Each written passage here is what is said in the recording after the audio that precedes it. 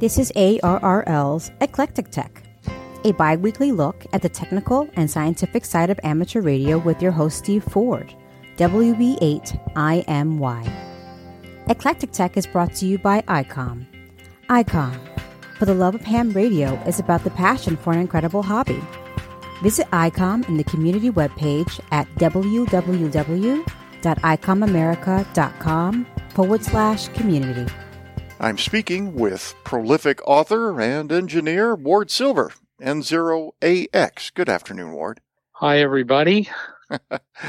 In the November 2021 issue of QST, you're there as a co-author with Frank Donovan, W3LPL, on an article about the beverage antenna. And I had totally forgotten until I saw your article that this is more or less the centennial of the beverage, isn't it?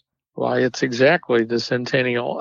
Yes, the patent was granted in 1921, although for sure he'd been experimenting with long receiving antennas, part of the transatlantic communications community that was such a big deal in the early 20s. And they'd been looking for ways to increase the signal-to-noise ratio in various ways. And they'd been experimenting with long wires, and Beveridge discovered several important things about long wires and wavefronts, and thus the Beveridge antenna was born.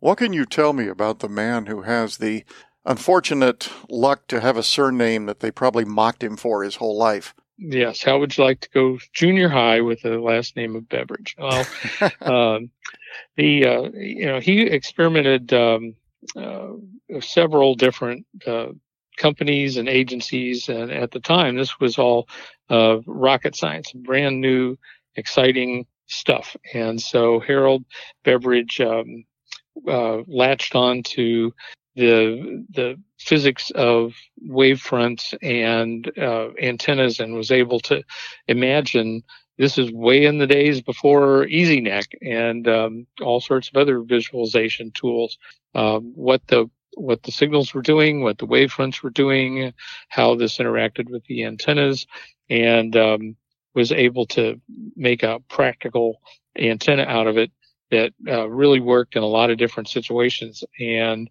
it was quite an advance for the time. So he was quite a remarkable guy. I remember hearing about him and the Beveridge antenna even back when I was a novice, although I had no clue at the time what it was. But is it fair to call it strictly a receiving antenna, Ward? Yes, it's not used for transmitting. It's quite an inefficient antenna as far as if you tried to transmit through it, how much you would actually get out. A lot of your energy would go into heating the earth, but that's not what it's designed for. It's designed for noise rejection, and so to improve the received signal to noise ratio. And it actually has quite a low gain, but it's, like I said, its purpose is not to have a lot of gain. It's to reject noise, and that does fairly well. In your article, you refer to it as a traveling wave antenna. Can you expound upon that a little bit? Yes.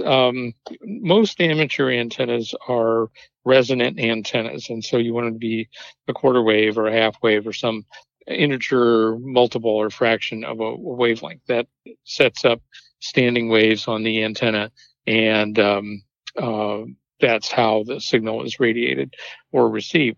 But a traveling wave antenna is not resonant, and it depends on the interaction with a wavefront going by. An incoming signal travels along the antenna or at some angle to the antenna, and that interaction between the electromagnetic wave and this conductor is what develops the signal in the antenna. And it's not a resonant. It doesn't depend on resonant effects. It doesn't have to be one wavelength or two wavelengths.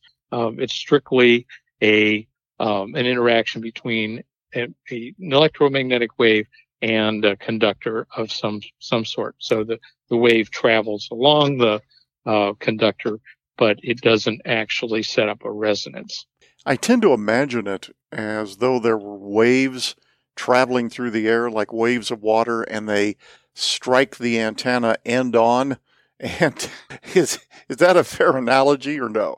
Yeah, I frequently use the analogy of wind blowing across water. And as the wind blows across water, some of the energy in the wind is picked up by the surface of the water, and it builds up this wave. And so it's very similar. The electromagnetic wave travels along the antenna and builds up this voltage wave in the antenna that is eventually transferred to a feed line. So it's a very similar kind of thing. In the article, you and Frank also invoke wavefront tilt, and there's even a diagram to go along with it. Can you explain that? Yes. The electromagnetic wave is composed of two components. There's an electric field and a magnetic field.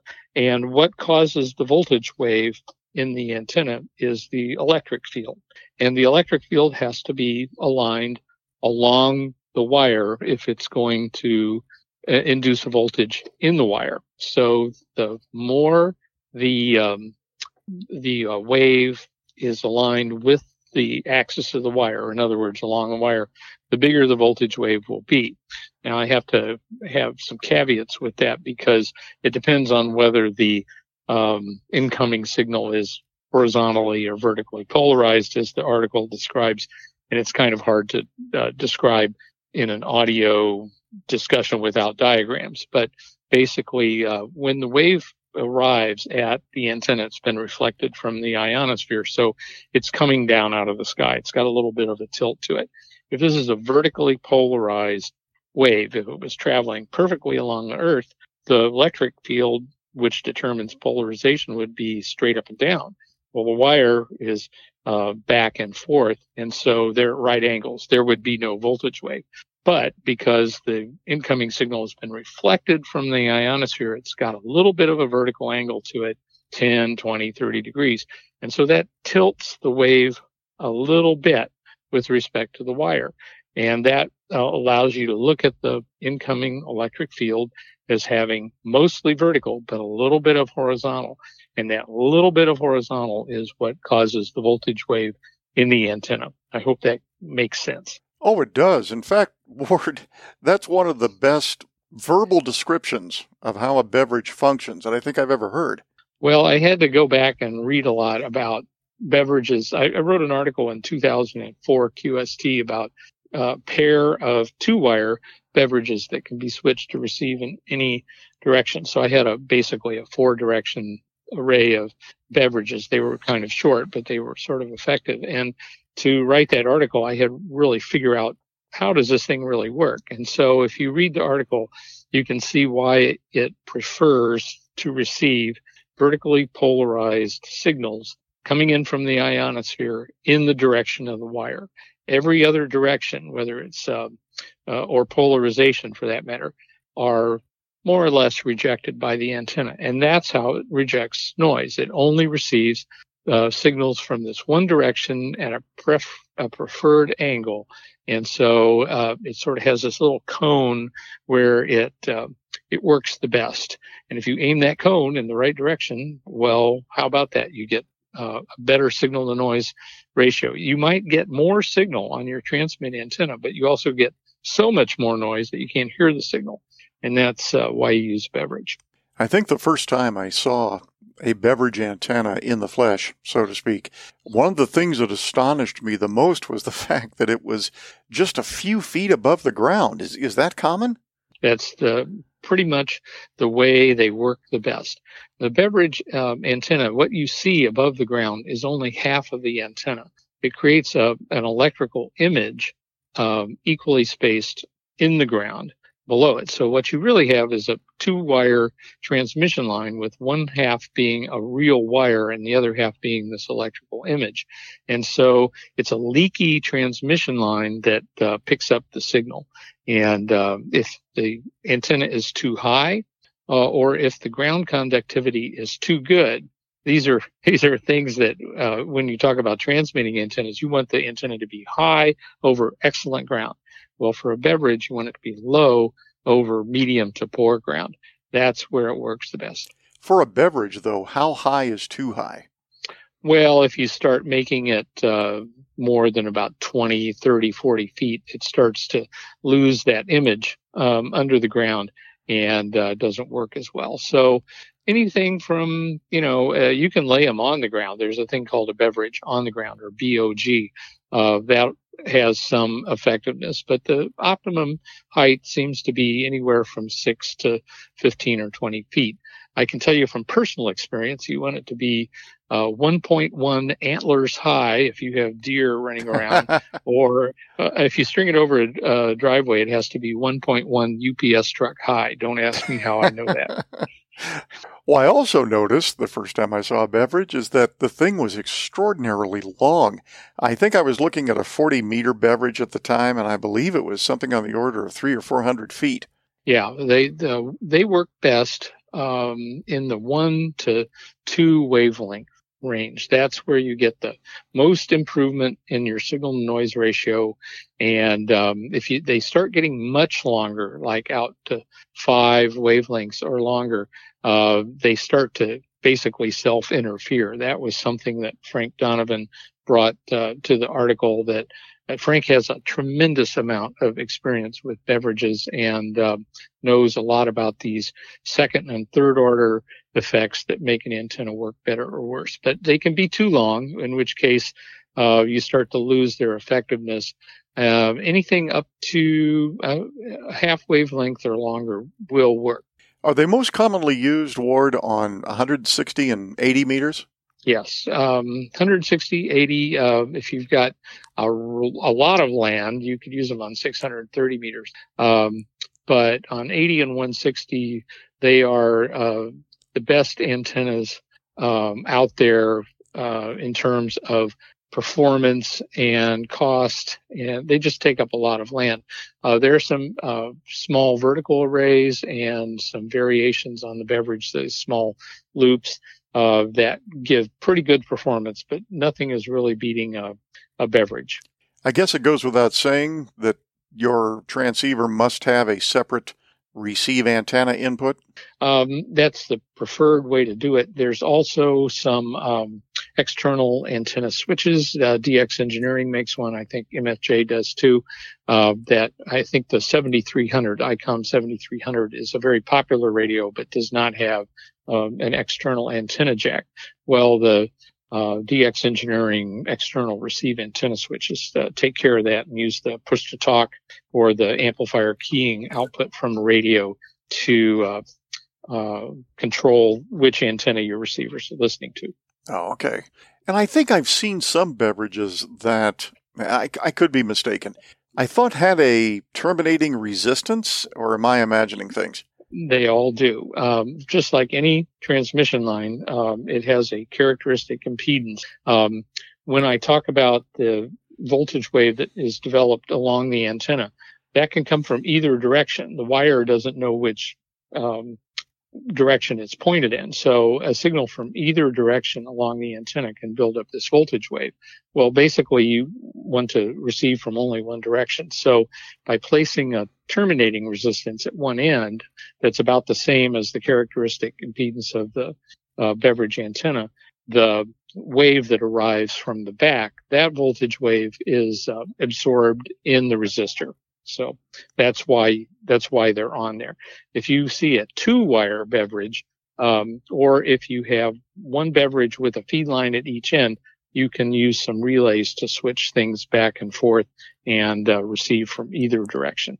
If I recall, and I believe the article mentions this, there's a bidirectional beverage construction piece in the ARRL antenna book. Is that right?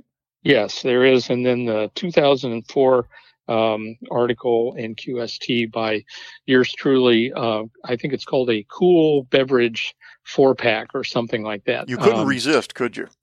No, resistance is futile. Yeah.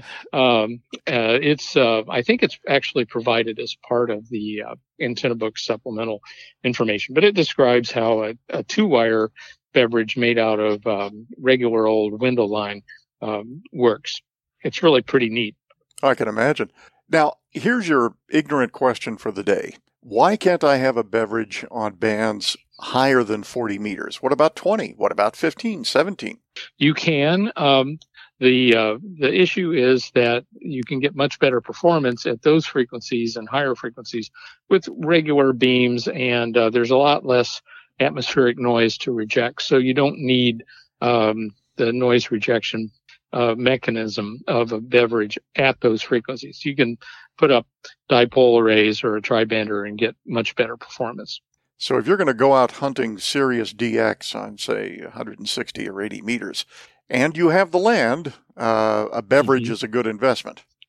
Yes, it was, and it still is. It has been for 100 years. I got to say, the world's largest antenna ever was a multiple square mile array of beverages in Maine. Wow. And I believe this is referenced in the article, but it was rather enormous. And I think it was 6 square miles, 3 or 6 square miles, with thousands of feet of these beverages lined up side by side in order to make an array of these things. So they were all aimed at Europe, where the other end of the transatlantic circuit was. The transmitter was someplace else. You don't transmit through these things. So they had one station for receiving and one station for transmitting, and that was very common and actually still is today on HF. Well, this being the centennial, and me being unable to avoid a pun, I suppose it's time to raise a beverage. To beverage. And yes, there you go. We have to quaff a beverage here. The beverage has been around for a long time. It's like the rhombic. It's one of these antennas that has a lot of mythology associated with it, and it works well. So does the rhombic. You have to have a friendly local farmer, or you have to own a little property, or if you can put up something 500 feet long, you can do yourself a lot of good on 80 and 160. And a lot of guys will, in the farm country, will make arrangements to put a beverage out in the fall after the crops are in, and then reel it back in the springtime when it's planting season. But luckily, the farming season and the low band DXing seasons don't overlap much. So that's true. That's how they do it. Well, thank you very much, Ward. Excellent article and a great interview. Thank you. Well, thank you. And also thank you to Frank Donovan, W3LPL, who contributed a great amount to the article and is just a wealth of knowledge. Tune in again for the next episode of Eclectic Tech, produced by ARRL, the National Association for Amateur Radio. Music is provided by Purple Planet at purpleplanet.com. If you have comments, email eclectic@arrl.org. This episode is copyright ARRL and all rights are reserved. I'm Sabrina Jackson, KC1JMW. See you next time.